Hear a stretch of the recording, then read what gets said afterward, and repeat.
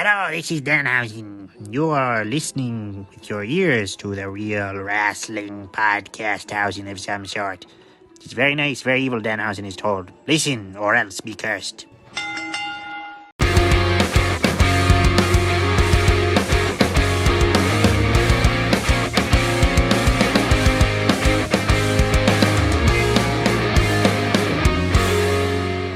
Hello, everyone, and welcome to another episode of the Real Wrestling Podcast. I'm Ads. I'm the Belt Guy, Paul. And today we are joined by a very special guest all the way from America. We have William Hollow. Hello, guys. How are you guys all doing? Yeah, we're not too bad. How are you? I've been better. This COVID stuff's got me in a slump like crazy, man. Everybody, man. It's got everybody. Tell me about it. So, William, we've got some questions for you today.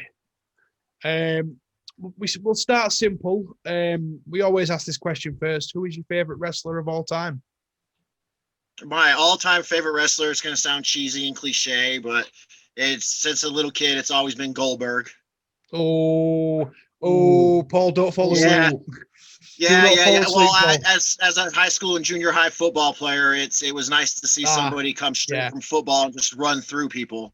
That makes sense. I get people's sideness with his gimmick and all about, just running through people. But when I started wrestling, it was my dad's favorite wrestler, and it just grew into my favorite wrestler. I even got my own version of my Goldberg tattoo, and that was one of the first tattoos I got. Yeah, I mean, I can't say anything. It was pretty much the same in our house when I was growing up. Everyone in our house was a Bret Hart fan. So it was like, how people have like football teams to support. We all supported like Bret, and he was our team sort of thing. Yeah, as soon as Goldberg's music hit, my dad would yell all the way upstairs, "You're missing him!" And then I'd walk out of my room after headbutting my door like an idiot. Getting your mum to escort you downstairs. I was going to say, brother and sister behind the security, yeah. Right. I used to pretend that I was him, and I'd bash my head on my bedroom door and walk downstairs just to watch the match. And I think we've all been there. We've all done something like that. I lost count of the amount of times I walked into my room doing the Jeff Hardy dance. So, yeah. Oh, yeah.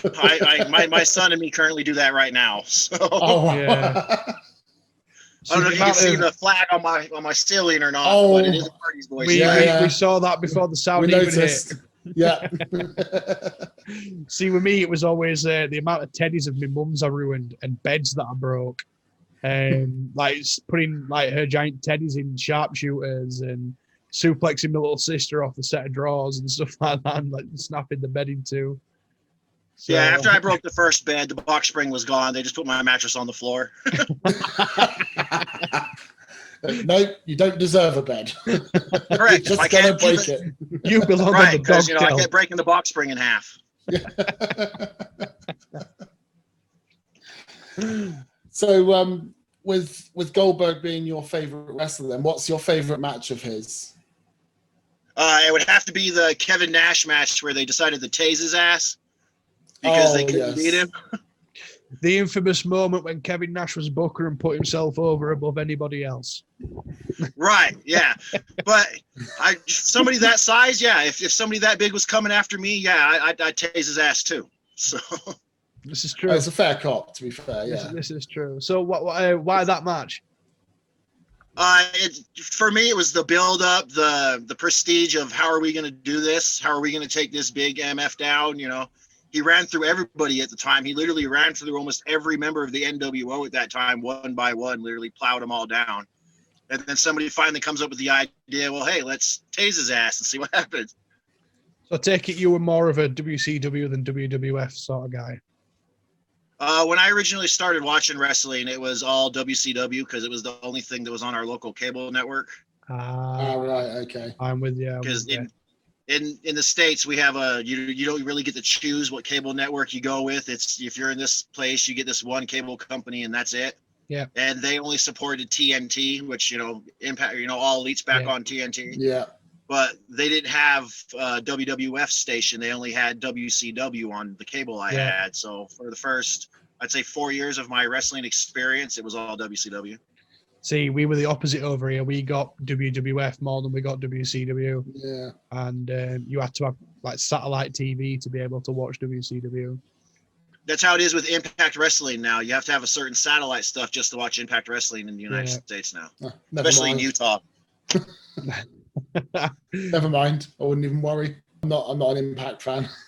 So I'm a fan of all wrestling. I watch every federation I can get my hands on, from indies to pros. I find it that's like a lot of some of the UK promotions. I watch a lot of just the regular indie stuff on YouTube. No, if it's wrestling, I'm down to watch it. What UK promotions do you watch? The last one that I was keeping on was Progress. Yep. That was my big one that I was watching. Yeah, Progress is probably one of the better ones. I'd say Progress is probably the closest thing we've got to a WWE competitor in the UK. Yeah. You know, aside from NXT, I love the British UK, strong style of wrestling. Yeah, it's an interesting style. It's developed its own little cult following, isn't it? So yeah, so it is a thing of beauty though. Like, I'm not just saying that because I am British, but it is really it's a pretty form of wrestling to watch. When I started training to wrestle, I started with British catch can wrestling. That's my biggest thing is catch can wrestling. Yeah. My bloodline is actually from the UK.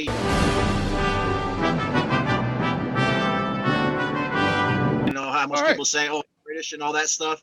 Yeah. A couple hundred years ago, that's where we started out before we came to the United States. Oh, so we've got a homeboy on. It's all good. Right.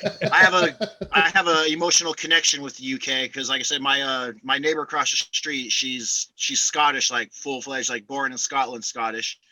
And between me and her, it's like she's made me homesick for a country that I've never even stepped a foot in. Well, if ever you find yourself over here, give us a shout. We'll show you the sights. Yeah, I'm hoping that this, gets me out there a little bit more. So, hopefully in the next year or so, I might have an excuse to actually come to the UK, assuming COVID.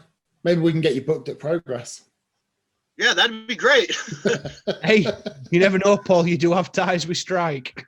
I do have ties with Strike. This is very true. I'm not like the most well-known. I haven't been doing it very long, but I do have a great following, as you can call it, a cult following. I've never seen so many people want to join a dead guy in my life. I mean, I don't understand that. So, how did you actually initially become a fan of wrestling? Like, what was your first introduction to it? My father, actually, when I was like 5, I saw a preview of a match on television, and it was like it was a normal thing for me and my dad. Every time wrestling was on, that's what we did. We sat down and watched wrestling. Like, we even kicked the girls out of the room because they wouldn't shut the hell up. Same. And all they would talk about is how it's like a male soap opera for men, and I'm like, good, it is. Now get out so I can watch my soap opera.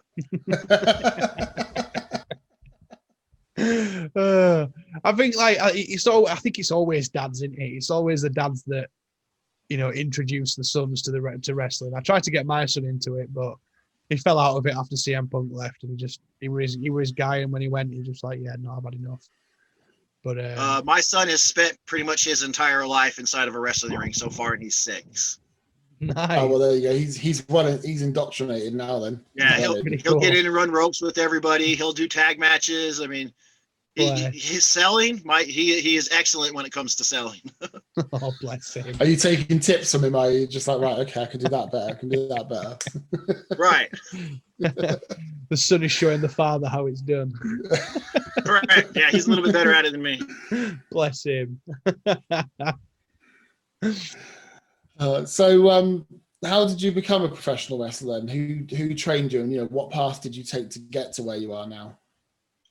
In all fairness, I never in my life imagined me. I've always been interested in wrestling, but I never thought that I would be a pro wrestler. Like I was more aimed at being a martial artist because I've been doing that since I was 3.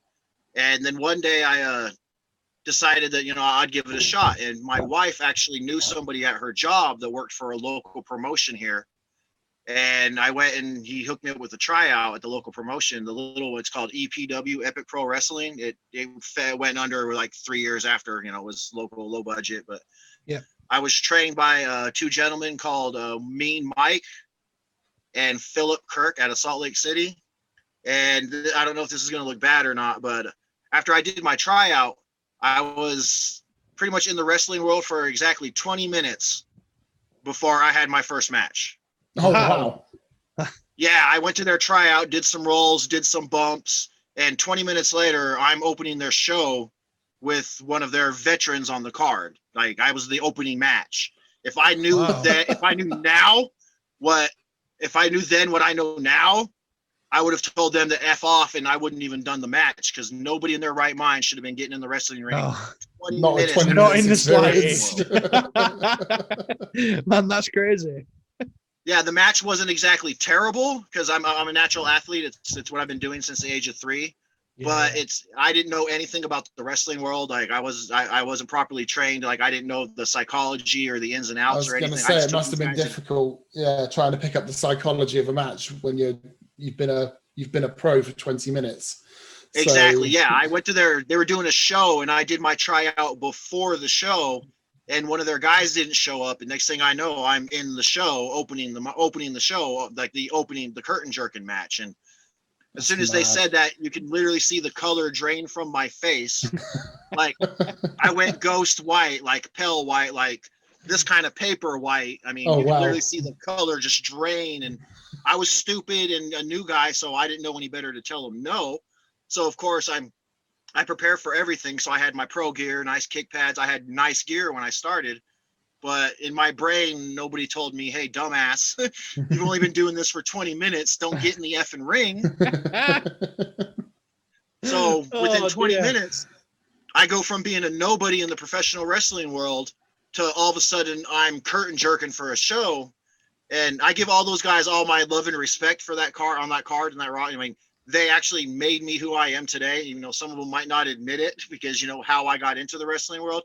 Because nobody should be wrestling 20 minutes after they do their first tryout match. No, I mean, that was no, but since then, I mean, you guys can actually go on my YouTube page and you can actually literally watch my very first match.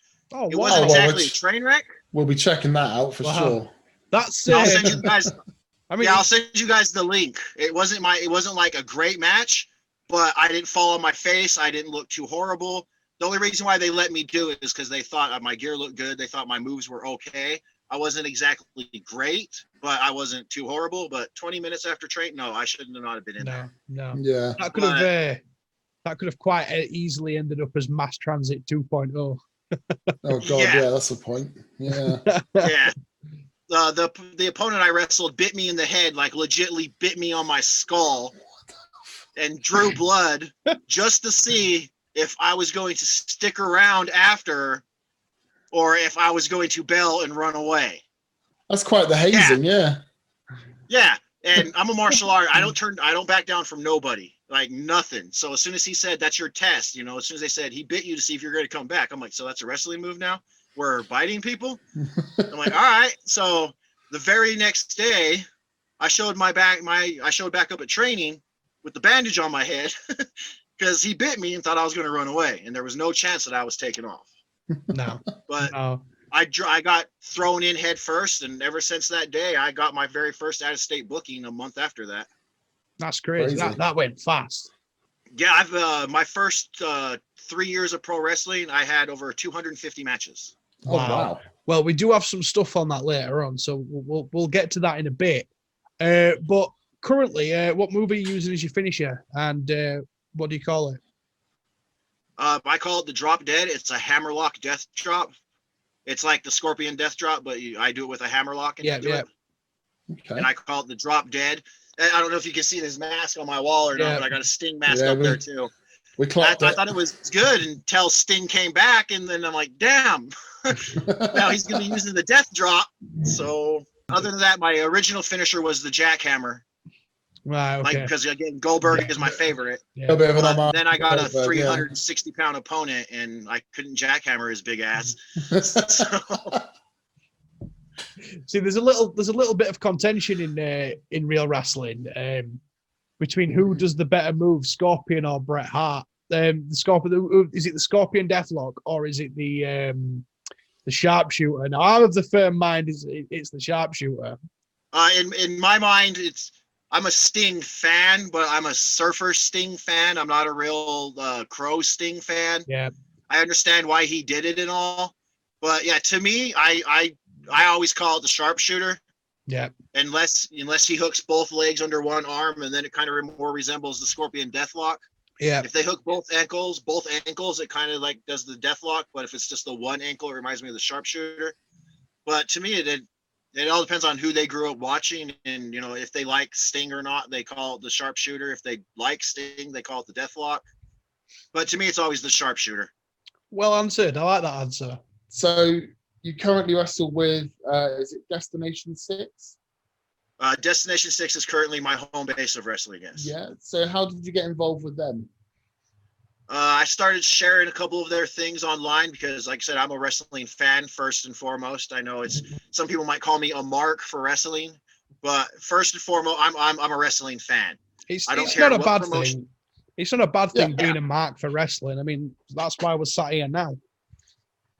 Right. Every pro wrestler now started out as a fan, and if they didn't, then something's wrong. Yeah, exactly. I mean, because we all got interested in it by watching wrestling first. So you have to, in my eyes, you have to be a fan before you can be a wrestler, because it's just like the natural progression of things. It's not something you can just fall into. You have to commit to it and give everything to it. So yeah. But yeah, with Destination 6, I came across some of their stuff on Facebook, and I just shared some stuff, and then I sent them a reel, and I wasn't really planning on getting the spot, and they said, hey, come on down. And then next thing I know, the very second match I had with them, I walked out of there with their High Desert title. So from making your debut after 20 minutes, you were barely in the door 5 minutes before you won a title. My very first title, I won my 4th match. Wow. I was the Utah State EPW champion. Nice. So, I mean, Destination 6 are a pretty new company from what I can find. Was it 2018 they started up?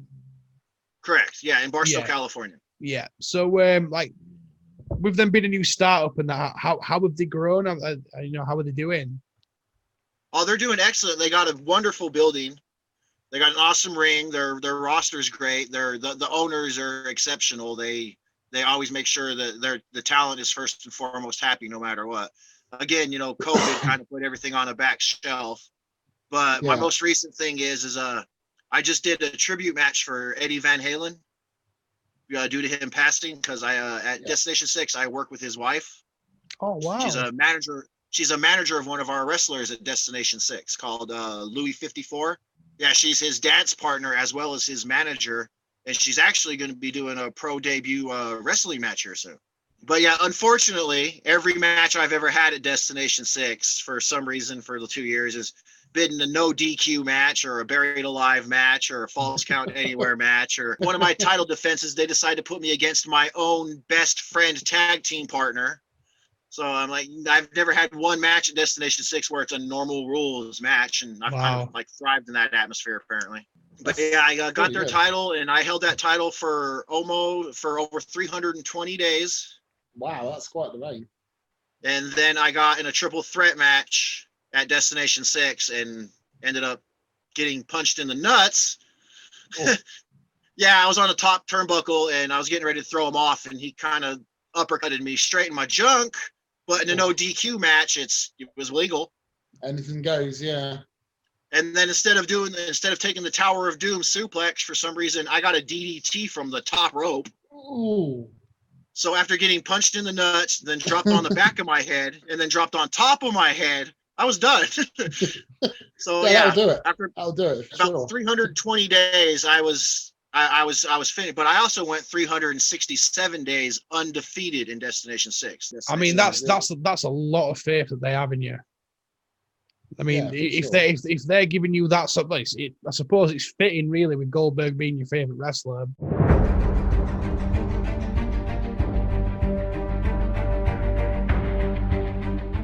But it just shows they put a lot of stock in you. Yeah, I did my best. I tried to represent that title as much as possible. Just as I got it, this COVID stuff hit off, and I was going to try. I had a tryout in the UK for a company out there that I think went down. It was supposed to be a New Japan branch that was supposed to be starting in the UK. Was this OWE? Yes, actually it was. Yes. Oriental Wrestling Entertainment. Sorry, yeah, I said New Japan. It was OWE. Same thing, yeah. Yeah, OWE UK. Yes, I'm aware of that. I was supposed to go there and have a tryout and defend my title, and they had their problems, and then I had a Puerto Rico booking canceled the same thing. So I was going to take their title and go, pretty much around wherever I could and defend it, because it's an open title. I can defend it anywhere. Excuse me. Yeah. And then COVID hit, and then I ended up holding the title for 300 days and nothing to do with it. So I felt bad. Don't matter, still champ. That's the thing. That's what I told everybody too. I'm like, I'm the longest reigning high desert champion ever. They're like, because of COVID. I'm like, you're gonna blame me for COVID. I'm like, really? Massive heel heat. Right. That's what I told him. I'm like, no, I will gladly sit here and hold my belt for 300 days and not defend it, and it's not my fault. Yeah, if you look at it as well, it's the same pretty much everywhere at the minute, because you've got Walter, who's like been the NXT UK champion for 654 days. And a lot of that was because of COVID. It's the same with Kaylee Ray. She's the NXT UK women's champion for over here, again, because she couldn't defend it. I mean, to me, it seems like the perfect sort of thing to draw heel heat from, because, I'm undefeated in 300 odd days. No one's touched my title, yada, yada, yada. That's a great way of building heat, I would have thought. Oh, yeah, I did it for months. I mean, I milked that for months. I'm like, I'm the champion, and I'm sitting here and doing nothing. But I also pinned their heavyweight champion he was also the guy I got the belt from was a double champion at the time. Oh, wow. He was their heavyweight and high desert champion. So technically, I pinned their heavyweight champion. So logically, I should have a title shot somewhere. I'd say you're the linear champion then. That's what I said too. We're going to campaign for William here to get his heavyweight title shot he clearly deserves. So straight, I'm down for that. we'll get a petition going. Change.org. So just from what you mentioned there with the Destination 6 High Desert Championship, that's kind of a unique name for a championship. Is there a reason for that, or is it just like so obviously like with WWE, of course, you've got the Intercontinental title. Is this like their secondary, or is there like a gimmick to it? The High Desert title is their mid-card title. Okay. Barstow, California is in the middle of the desert, it's in the middle of the desert-ish area between Las Vegas, Nevada, and Los Angeles, California.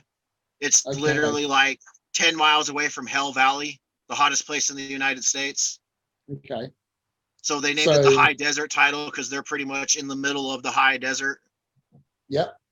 Between Arizona, Nevada, California. Makes sense. Yeah, it definitely makes sense. Makes sense. Yeah, Barstow's not exactly a small town, but it's a kind of a smallish city and kind of in the middle of nowhere. Oh, right, okay. So it's like a regional name then. So it's sort of like having like the US title, but renamed the High Desert title for the area that it's in. Yeah, the High Desert title just sounded a lot better than calling it the Southern California title, because there was a lot of other Southern California championships at the time. It's a pretty generic thing to call a title, really, isn't it? It is, and High Desert sounds very unique. It gives it an edge that another company wouldn't have if they're right, especially when you're less than 20 miles away from Hell Valley, United States. Exactly, yeah. So totally makes sense. That's really cool. So I mean, you also wrestle for Idaho's only wrestling company, which would be Idaho Fight Club. Wrestle Club. Idaho Wrestle Club, sorry, that's the one. Yeah. Can you tell us a bit about them? Wrestle Club is Idaho's one and only, and I think it might be one and only forever. It's their one and only wrestling. They were only one and only wrestling company. It's not like a real big name wrestling company. It's not huge, but it is in Idaho because you have to be under the athletic commission and stuff like that. But it's ran by a wonderful dude called Garabai. He's an awesome guy. It's a good company, awesome people. Sometimes it sucked doing shows in 110-degree heat with a black canvas, but yeah, I'm a staple at Wrestle Club. I've been there for almost 2.5 years now, almost 3. Oh, so how long ago did you debut? Like when did you start wrestling? When did I officially start wrestling? Yeah. That was after that 20-minute match. That's what I call it. After that 20 minutes, and I got that definitely counts. Right. So that was April 17th of 2017. Wow. Day before my birthday. There you go. So you've been in the game just under 4 years then. Yeah. 4. So yeah. So obviously you've made great strides in that time then. So to go from, like you say, your match after 20 minutes, winning a title almost straight after that, and then going on and becoming a staple in other companies, it sounds like it's going really well.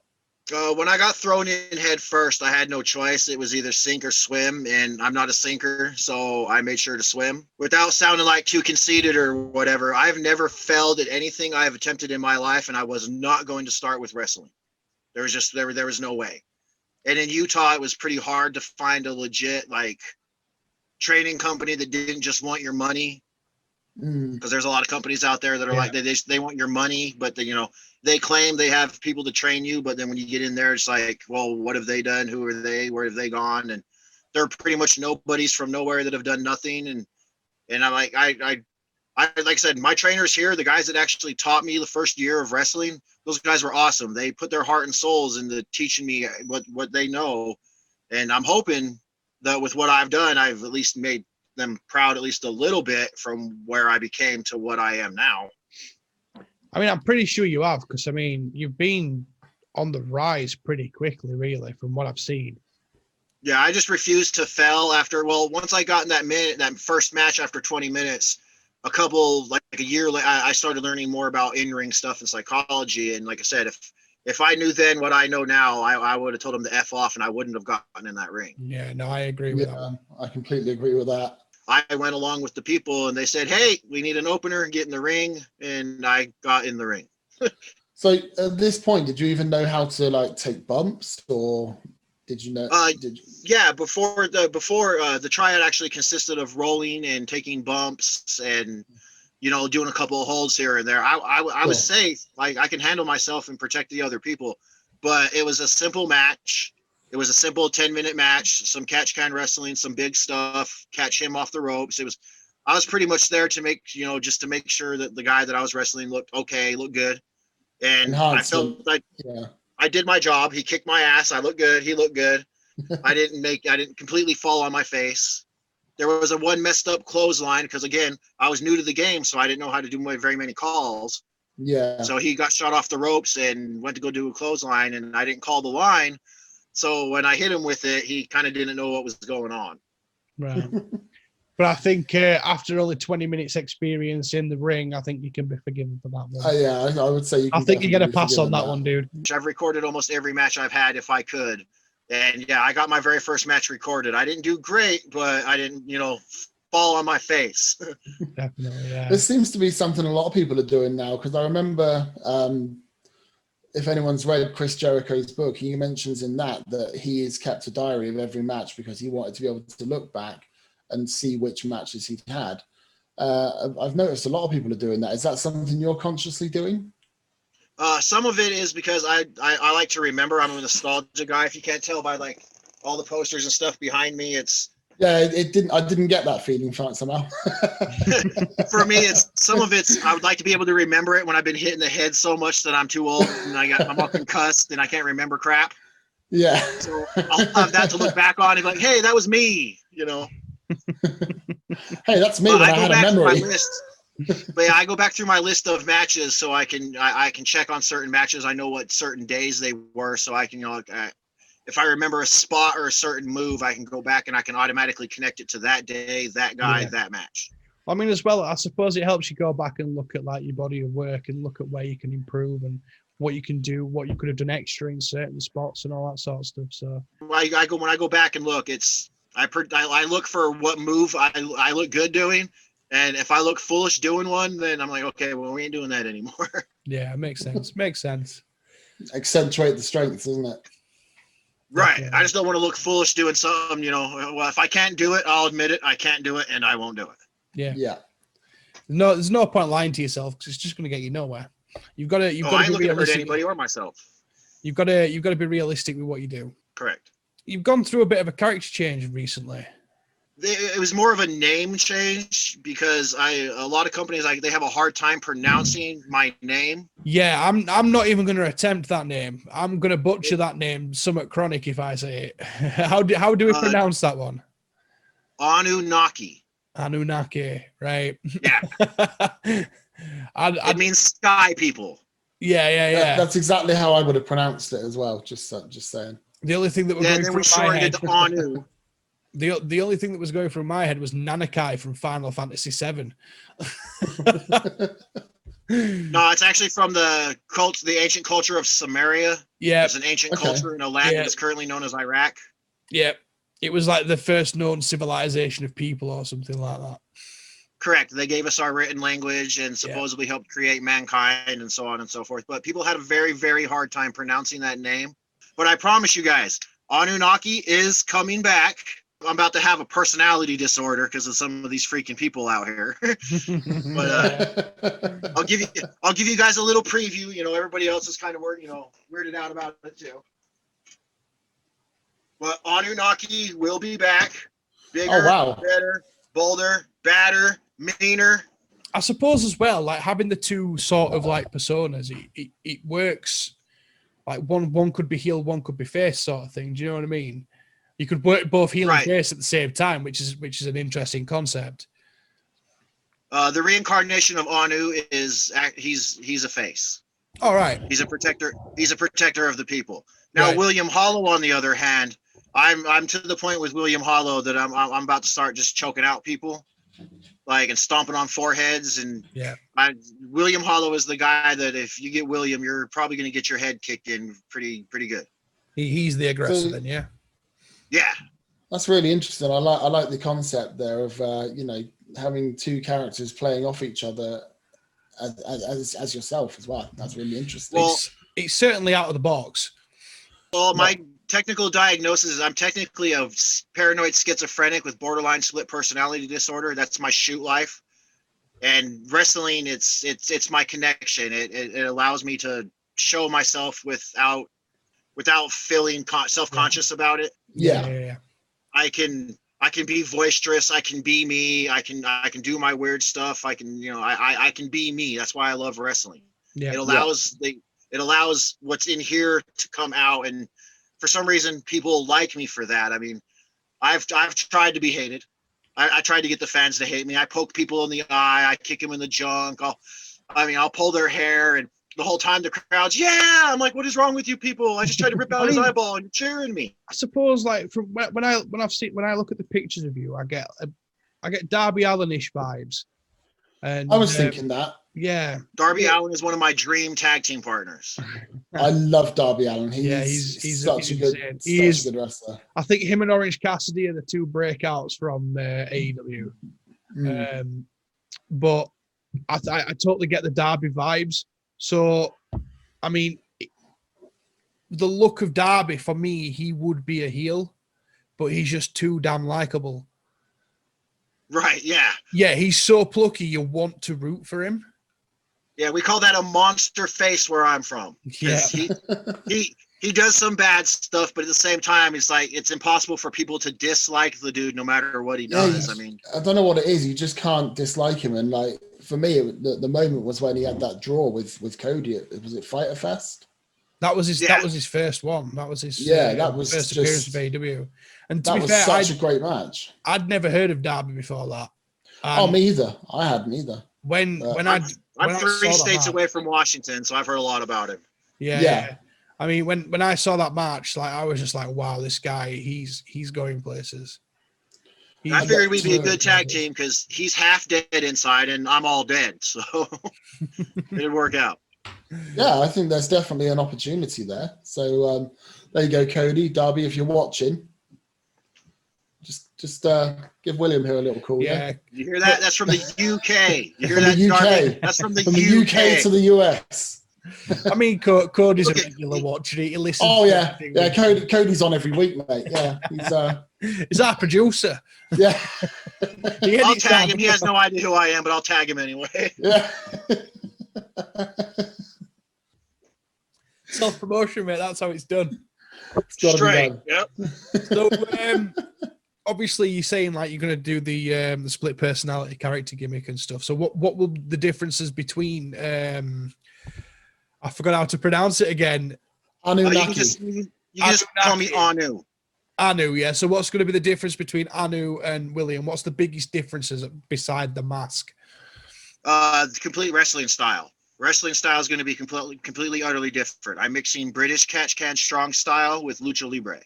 Oh, wow. Okay. that's interesting. So at the same time, I'm like I said, I'm a catch can wrestler. That's where my bread and butter is I'm a chain wrestler. That's what I do from high school to pro race.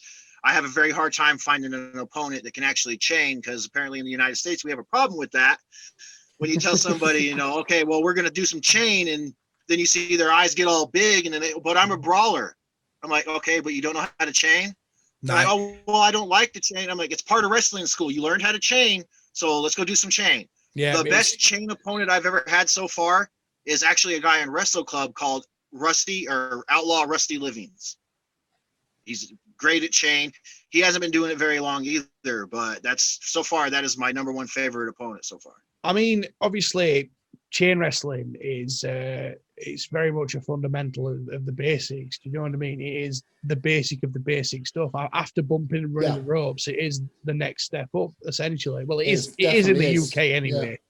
Yeah, I mean, in our training schools, that's exactly what you do. You go from bumping and rolling to learning chain.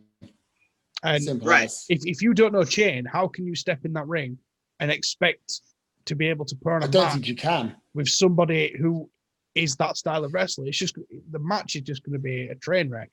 I'm not talking down on them, but it's just like chain's just not part of their natural thing. It's they're a brawler, or they're a power guy, or they're a body guy. Or maybe it's just the British in there.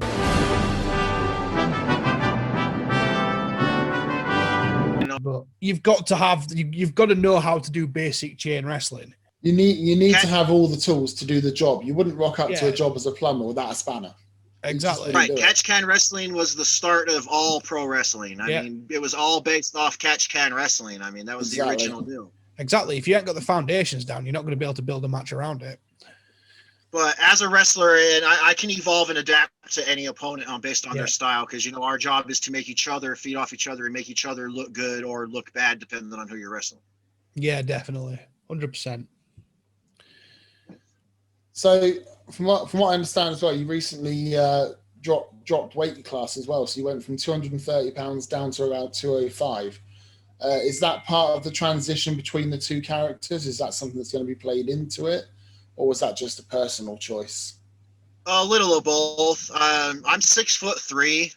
I mean, like, I'm a pretty tall dude. And then I put my boots on. I'm about 6'4", 6'5", and I didn't want to be like the beanpole skinny kind of guy, tall guy. So I tried to muscle out. So I tried to get bigger, and all it did was give me I'm a new dad of a 7-year-old kid. So I kind of got dad handles, if you know what I mean. Yeah. Dad bod, we call it here. Yeah. So I got rid of that during COVID. And I figured during COVID, seems like I got some downtime. I'm going to do, some personal changes and all that stuff. Yeah. But it was kind of for the gimmick, but it was also a personal choice. But I'm an athlete, so it's you kind of gotta. Yeah. I prefer to look like one. Yeah, I can understand that. So just as a side question to that, so obviously, as you say, the whole worldwide pandemic thing has been very difficult for everyone. How have you kept busy during this? It's been about a year now, hasn't it? So I've actually become a licensed certified personal trainer through the National Athletics and Sports Medicine. I do a lot of exercising. I do a lot of the dad thing, a lot of marketing. Because we're wrestlers, so even in the off time, we still got to sell ourselves just to make sure nobody forgets about us. Yeah, absolutely. Yeah, because you take too long off, people can tend to fall off, and then you're not remembered anymore. And there's always someone ready to take your spot if you take your foot off the gas, isn't there? Right. At any given time, there's 50,000 wrestlers through, let's just say the United States, and we're all fighting for the same 500 jobs. So you disappear, there's somebody right there to take that job. Oh, in all honesty, if it wasn't for my wife, shout out to you, Christy, Miss Christy. If it wasn't for her, there's no way I'd be able to do this, man. I mean, with my downtime and not being able to wrestle and travel, and most people say this about their wives and all that stuff, but my wife she's the reason why I'm in wrestling. She's the reason why I continue to wrestle. She helps support me through wrestling, the down times and all that stuff. And she does it all with a smile on her face and hop in her step. I think, to be honest with you, I think our wives are sick of hearing about wrestling. Oh, yeah. I mean, I guarantee if I asked my wife right now, she'd shout it. So. I could, like the only show that my wife watches with me is AEW, and I could be like, "Oh, this is happening at AEW." She'll just look at me like dead fish, like, "Fantastic." My wife digs wrestling. She goes to wrestling shows with me, ROH, Impact Wrestling. She'll do the 15-hour drives with me. She'll, she's then. down. She's hardcore. I mean, that's amazing. I mean, my wife comes to wrestling shows with me. She loves watching it live. She likes the atmosphere and the party style of it. But watching it on TV, she just can't do. No, she whatever, anything wrestling, she's down to do it with me. Except I'm currently in a problem of I've been spending too much money on gear. Paul has the same a lot of problem with downtime, belts. so I have a lot of time to think of gear. Yeah, but Ads is right. I have the same problem with belts. I don't collect belts unless I earned them. Oh, yeah. Shots fired. Pew, pew. Wow, that's me called out. With his plastic toffee Intercontinental Championship. Hey, but I got no belts. He's at least got a belt. I got no belts. My belt was taken, and I lost. But your belt was real. I was going to say, there is the fact that you actually won yours, whereas I just bought mine on eBay. He $1 million man his way to the to the title. But no, I collect other stuff. I mean, the person that made me actually interested in wanting to wrestle in the first place was actually Leo Rush. Oh, okay. That's an interesting name. I met him at ROH when they were doing a thing in Las Vegas. I met him there, and after that, and I met the Hardys while we were there too. That was my wife's whole thing, is because she marked out for them. Yeah, who wouldn't?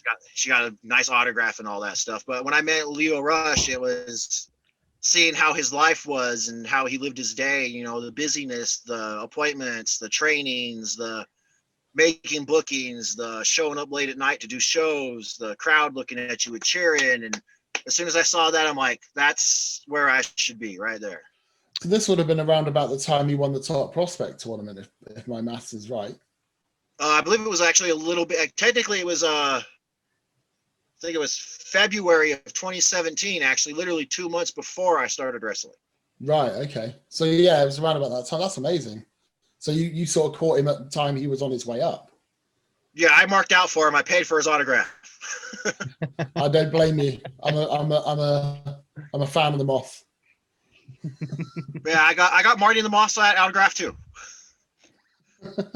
I got a picture with him, and he was at the time he was the television champion, and I told him, I'm like, if I take this belt and bolt, you ain't catching me, fool. So if you look in the picture, you can literally see as he's got the belt, he's got a death grip behind the belt, behind my shoulder. Because I told him, I'm like, because we were in a casino, in Samstown Casino, and he's from the UK, so he doesn't know the States like I do. So I told him, I'm like, if I took this belt and bolted, all I got to do is get out the door, and you ain't catching me. So when he took the picture, he put it on my shoulder, but he had a death grip on the back of that thing on the back. Do you know, I've actually got a picture of me with Marty Scurll and him holding the Ring of Honor World title that I've got. That's dope. So, yeah. And that same title I've got has actually been defended in the ring. So that was that night at ROH, that was the night I decided that I'm going to be a professional wrestler. That was the moment that made the mind up, was it? I was going to say, when I went and saw ROH live in Vegas, that was just the prestige, man. It was the crowd, the lights, and I'm not a people person. A lot of it, weirdly enough, I don't like crowds of people, but when I'm in the ring, the crowds, they kind of go away. Yeah. I mean, I don't like being the center of attention unless I'm wrestling, because once you get in that ring, you're literally the center of attention. You're in the center. Everything else fades away when you're in the ring. I'm the opposite way around. I hate people, but I love gatherings. Right. For me, it's just groups of people I don't know. Yeah. Like if I walk into a mall, I just don't like people, but I love gatherings. And it's such an oxymoron, but if there's a gathering, I'm there. But there's no greater fans of anything in the world than there is wrestling fans, because wrestling fans, they will set you straight in what they want one way or another. If they don't like something, they will tell you, and if you don't like it, you tell them, and they'll just give you the finger. They're like, well, I pay for the tickets, so what are we doing? Exactly. We're a fickle bunch. Yeah. Right. Right. I've been in steel cages doing MMA fights where there's more family issue, more camaraderie than most locker rooms. So Yeah. I can I've only legitimately imagine. punched a guy in the face and he wasn't mad, but I accidentally stiffed somebody in the ring and I get crap about it for a week. Yeah, it sounds about right. Yeah. So I wouldn't trade wrestling for the world, man. I mean, wrestling, it's the greatest sport on planet. I don't care what anybody says. Wrestling is the greatest sport on planet Earth. That's why wrestlers come here, football players, boxers, hockey players, basketball players. It's the toughest sport ever, man. I don't think there's another sport in the world that like invokes the emotion that wrestling does. No, I completely agree. Like it's one of those sports where it is literally a roller coaster, and it's so divisive as well. So like just you can talk about someone like Brock Lesnar, and someone's going to absolutely hate him because he's part-time, he's not in the business, yada yada yada. And then you got someone on the other side of that who absolutely loves Brock Lesnar because he's just a limited appearances guy. He's a special attraction, and that. I mean, you get that in some sports with like football or soccer, and it gets a bit heated, but nothing like you see in the wrestling business. No. Right, but in the soccer field, like if you walked up and punched your coach in the face, you're getting in trouble. Absolutely. In the wrestling world, I can walk up and punch the booker in the face, and he's going to give me an envelope at the end of the show. Exactly. You've had, like you were saying earlier, within your first couple of years, you'd had over 250 matches. I think you're now currently at over 400 matches, if I'm correct. I'd be well. I'm at 410. 410, and I'd be well above that if it wasn't for COVID this year. Yeah. I mean, you are one of, if not the fastest rising wrestler from Utah. And can you tell us about a couple of matches that you've had within those 400s that stick out the most? The one that's for me would be my one of my trainers at the time. He was going by the Ringmaster Thanatos. He played like a clown ringmaster gimmick, and for him to actually work with me and not just do his normal I'm just going to go in there and stomp the crap out of people thing. It's that was a big thing for me, is because having your trainer put enough trust in you to say, hey kid, I'm going to help put you over. Yeah. And then it speaks volumes. It really does. And I mean, it shows that you're doing a good job and that you're doing what you should be doing and you're doing it right. But one of the good things is I've really, like, not to sound being an asshole to any of my former opponents or whatever, I've never had that big name opponent. I've been wrestling a bunch of other indie guys that are, like I said, no offense to them, but I am William, so you can all suck it if you don't like it. But I've never had anybody that so far to this day, and this isn't me being ignorant or big ego or whatever, I've always had to dumb myself down for them. So I'm looking for that opponent to where I don't got to dumb myself down for them. I want that star opponent. I want that. It doesn't have to be a big name. I don't care who they are. I just want that big star match. Good chain, good story, good. Crowd is that to me. That I did one match so far, a dark match without a crowd, and it was weird to say the least. Yeah, it's a very different feel wrestling at the minute without the crowds, and I mean, you can't feed off them. Yeah, exactly. I mean, I've said it before as well. I mean, I give full credit to WWE for bringing in the Thunderdome to try and bring the fans back into it a bit more. But you can't replicate the feel and the atmosphere of a real live crowd. See, I have to slightly disagree with that, because the Thunderdome just pisses me off. It literally just pisses me off because it gives WWE the opportunity to push any narrative that they want. Like the sounds that you're hearing ain't coming from them LED boards that are showing people's faces. Correct. The buttons. That's what bothers me. The boo buttons, the chanting buttons, you suck buttons. It's all piped in. And I mean, the faces there, they do help in the background. But the noise that the WWE is providing, it just pisses me right off. It's quite frankly, it's insulting. Narrative. It's insulting. Like as a fan of wrestling, and to be as deep into wrestling as I am, it's pretty insulting to somebody that has any sort of knowledge of the business. And I think the way that AEW was handled it has been a much better way of doing it. You know, right. WWE just didn't want to go through the logistics of all the COVID testing and the bracelets and all the other stuff. But for some reason, NXT has fans. NXT has a crowd. They have some people around in NXT. They do. They have a few. They have a couple of hundred around the ring, don't they? So again, you know, I'm not disagreeing with your point on the Thunderdome. I completely agree that, you know, the funneled in noise, the channeled, you know, this is what we want you to think, so this is what we're going to push. They are pushing their own narrative, but you do have to give them some credit for, you know, trying to be inventive, trying to be innovative in a time when they could very easily have just gone, you know what, we're just going to stop for 6 months, whatever. The weird part was when they did reruns. That's what I like about wrestling on television. There is no reruns. Exactly. And then WWE started doing reruns because they got locked down. And I'm like, wait, I watched this episode last week. What's going on here? See, we never experienced that, I don't think, over here. No, over here we had, I mean, obviously NXT UK shut down for about 6 months. Yeah. And full credit to them because they still managed to put out a show every week. I don't know how they did it, but they did. I dig NXT UK, man. That would be one of my dream places to wrestle. It's amazing, you know, for how long we've had WWE coming over here, and to finally have our own, let's say, territory. It's fantastic, and I think it's great for the business in terms of getting British wrestlers out there more. Absolutely. You know, I was a big fan of Pete Dunne before of NXT. That's the weird thing. I watched a lot of Pete Dunne stuff before NXT. Yeah. See, I was a Tyler Bate guy, way before the UK tournament. Like, Tyler Bate is phenomenal, absolutely phenomenal. And I was a Trent Seven guy way before it. So between us, we sorted British Strong Style. That's it. There you go. Like I said, I'm a big fan of the British Strong Style. Yeah. I had one of those, but I shaved it off.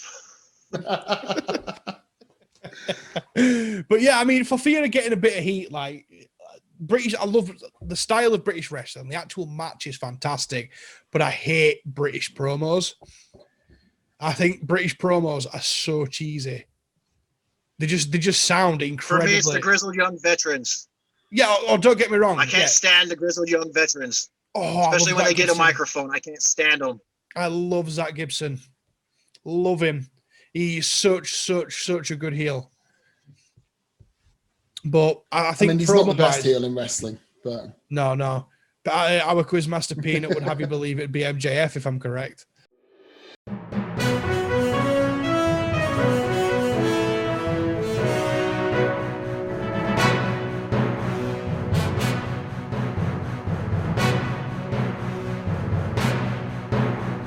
But there's my cheap heat. There it is. We'll call that my cheap heat. I feel every time Zach grabs the microphone, it's pretty much like the same stuff, just said differently.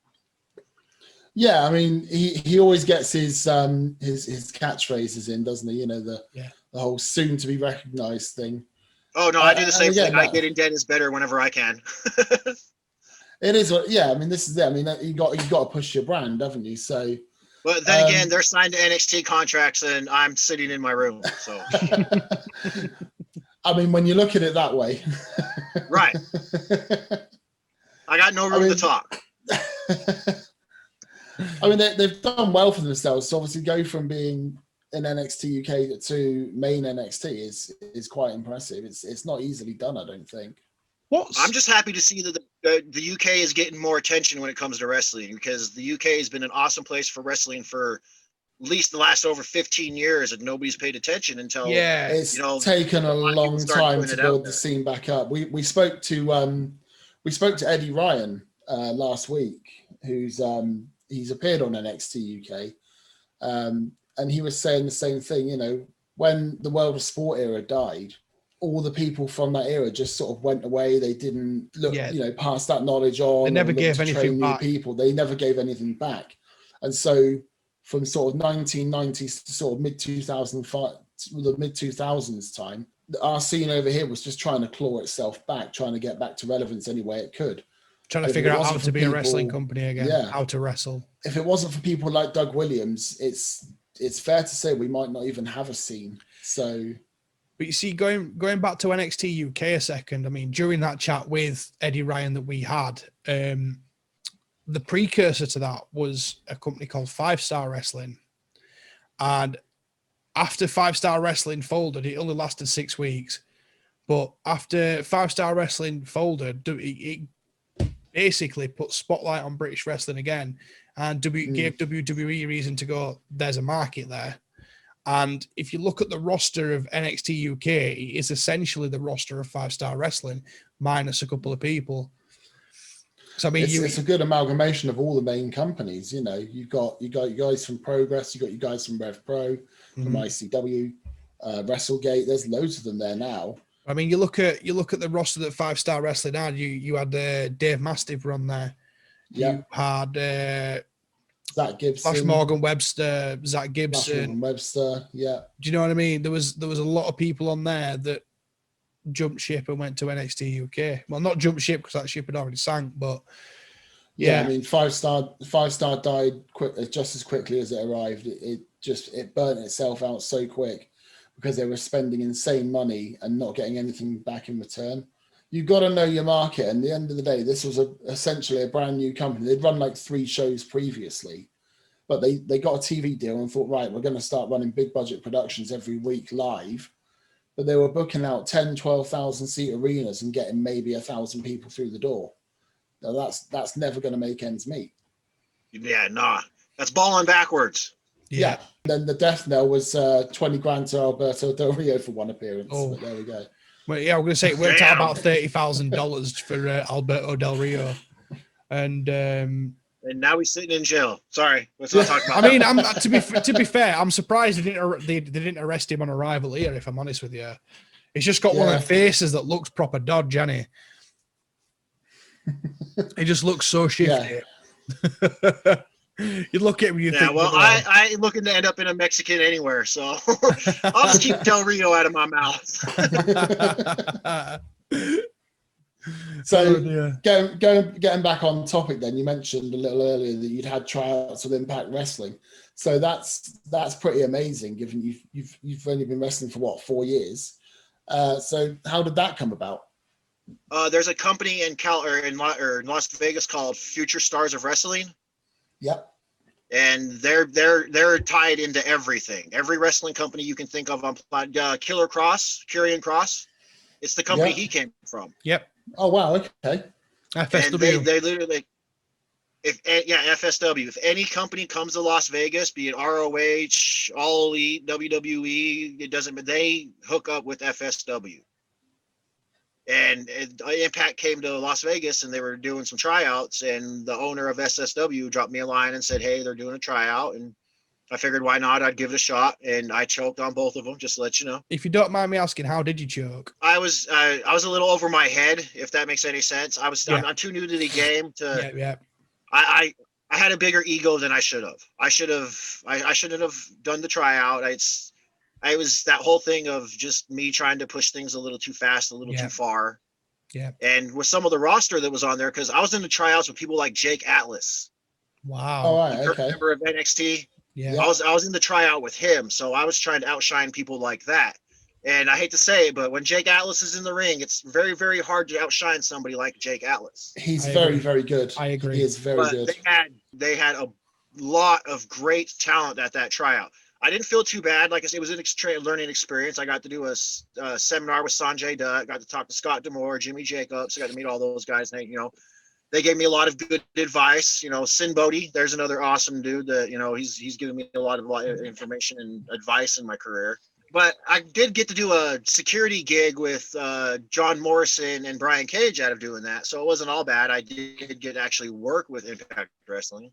Oh, that's interesting. So I'm guessing, like, obviously going up there and being in, like, presence of, Jake Atlas level talents, that must have been pretty humble for you, because obviously you've just said, like, going in, you had an ego bigger than you should have. I'm guessing that humbled you slightly. Oh, the whole experience was, I guess, like I said, I made a post about it that I appreciate the offer and all this, and the help that they gave me and all that stuff. I had no business at those tryouts.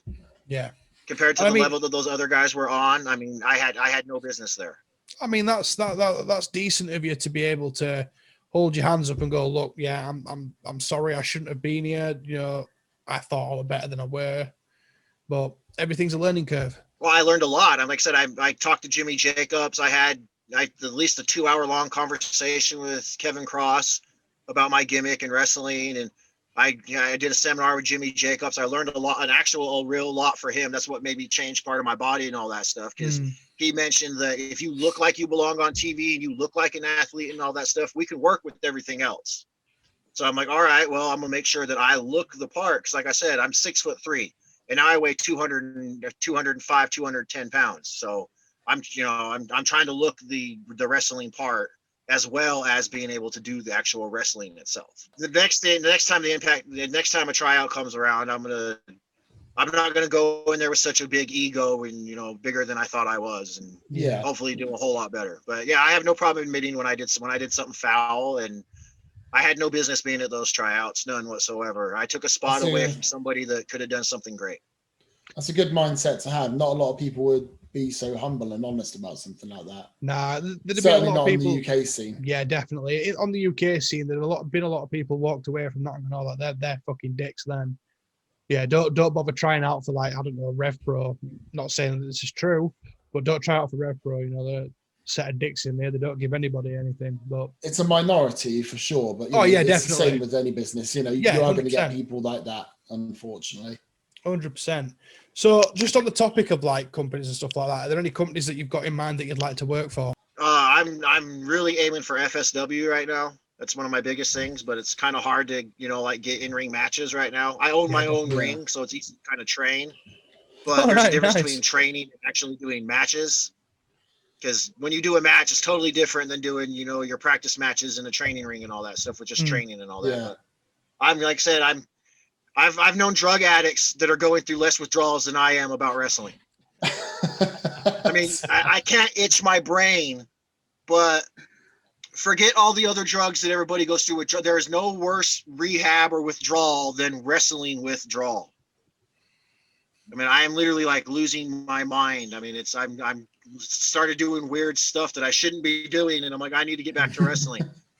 I bought video games. I don't even like video games, but I bought video games to play, and I'm like, I don't do this. This sucks. Have you started eyeing up your kids' teddy bears and stuff? You could just suplex that through a window. No, I suplex my kid. Oh, even better, yeah. He's just outside teaching his kid how to do a superplex off a ladder. Right. Today we're learning. My son can run the ropes with the best of them, man.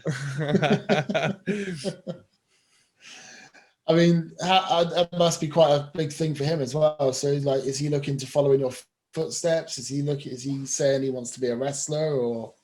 My son is actually nonverbal autistic. Oh. Right. Okay. But he's a smart kid, but he really doesn't talk. But he enjoys wrestling a lot. He's spent the majority of his life inside a wrestling ring or on the road with me, going to wrestling shows or watching me wrestle or anything like that. But I'm not going to exactly push him to being a wrestler. No, of course. As far as I'm aware, I'm the first and only autistic wrestler from Salt Lake City, Utah that is wrestling. Oh, so you're autistic. You're autistic as well. Correct. Oh wow! Okay. I mean, our quizmaster Peanut, he's Asperger's, and he would be made up to hear that.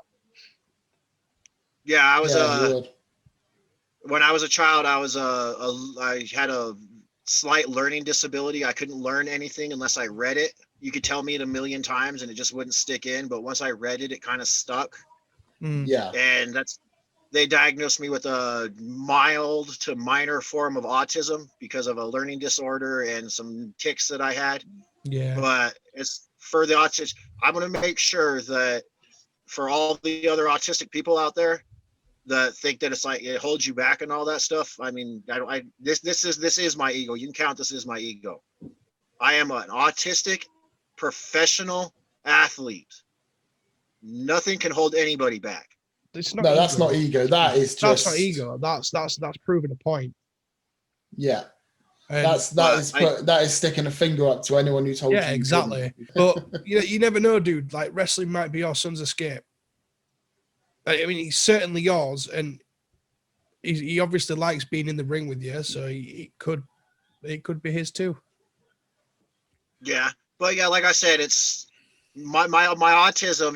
It hindered me as a kid, but it also gave me an advantage to certain things. Because once I read something or learn something from a book, it's stuck in my head forever. Yeah, definitely. Like I can recite pages from books I read when I was 5, and it's yeah. I have math. I'll admit that right now. My autism it killed math. I mean, that's. I mean, I can do the street math if you guys know what that is. I can do street math. Street math. You know, grams, ounces, pounds, you know, stuff like that. Yes, the old street math. Right. But yeah, my the big thing for me in wrestling is I just want to show everybody that it nothing holds anybody back anywhere. It's all a mindset. It's all about who you are and where you want to be. And I don't know if I'm the first autistic wrestler from Utah, but I'm pretty sure I am. And it's for that. It's the sky's the limit, and I'm going to show everybody that no matter what functionality or autistic or not, it's the sky's the limit, and I'm taking the sky. It belongs to me. I couldn't have said that. Inspiring point of view. I don't think anyone could have said that better, if I'm honest with you. No, that's a really inspiring point of view. It's really good. So, if you could wrestle anyone, past or present, who would be your dream opponent? My dream opponent? Let's see. Goldberg. Battle of the Jackhammers. No, I'll get my ass kicked in like 5 seconds, bro. I'd have to say right now, my dream opponent would probably be Darby Allin. I could see that. Yeah, I fully expected that one. I'm not going to lie. I fully expected Darby Allin as an answer. I think it starting as like a tag team and then like dissension and then like the big fallout, and yeah, that'd be really cool. So there you go, Darby, make it happen. Yeah, like I said, I'm a fan first and foremost, so I watch any wrestling I can get my hands on. Dude. Yeah, 100%. I've seen even the weird Pakistani wrestling. That's a little weird. I tried to get on their show and they told me no because I'm white.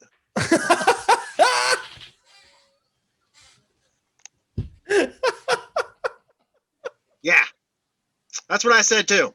I mean, they could have played you off as the biggest heel ever. They could have done so much. They said it pretty much politely of their polite way of saying it was, oh, we're just building our roster and only using Pakistani people.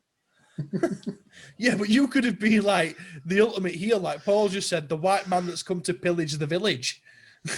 You know what I mean? But I found out, honestly, he just didn't want any white people on his roster. He didn't want any Americans. That's absolutely crazy. And he just didn't have the guts to say, I don't want any Americans. So I didn't get the booking because I was white, and I'm okay with that. I'm like, that's their thing. If they don't want to book me, then they don't have to book me. But So, last but not least, what's next for Anu and William Hollow? I continue to train my ass off. That's all I've been doing is training and training and training. Once this COVID stuff comes back down and my bookings pick back up, I'm actually, like I said, I'm actually hoping to get to the UK. I had a booking for it to do that tryout, and COVID made all that stuff fall through and a bunch of other crap. But yeah, the grind doesn't stop, man. I'm actually trying to push FSW because they have hookups with everywhere, all the Impact Wrestling, ROH, WWE. I mean, my goal right now is to get to FSW or go to a company that trains, like a former Hall of Famer or something. I'm always training is my thing. Training, and more training. Right now, I got nothing to do but training. Yeah. But the grind don't stop. The hollow it keeps going. The sky is the limit. And like I said, I'm going to get there. It's just, I can't do anything about the current situation of the world, which is kind of pissing me off. But, I'm not the only one pissed off about it. That just about wraps it up today. Thank you very much, William, for joining us. It's been an absolute pleasure speaking to you. Hopefully we can get you back on once your bookings have picked up again, once, the whole pandemic thing's done with. Any socials that you'd like to plug? Yeah, just follow me on Facebook, Twitter, Instagram. I'm even thinking about getting a Pornhub if everybody will follow me on that one.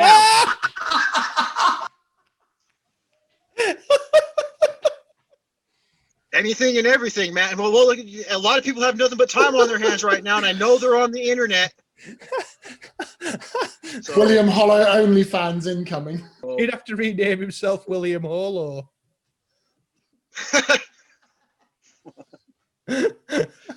William yeah, Horn. If they can follow me on Hold Twitter, down low. Instagram, or Facebook at William Hollow, I mean, I'm on all of them at William Hollow, 1307, 1013, any of them. I'm easy to find. I'm not a hard guy to miss. No worries. So all of William's links to his social medias will be in the link in the description below, as well as a link to some of his matches as well. Thank you all for watching. Don't forget to smash subscribe, hit that like button, and leave us a comment below. Let us know what you think of William's story, and we'll see you guys later.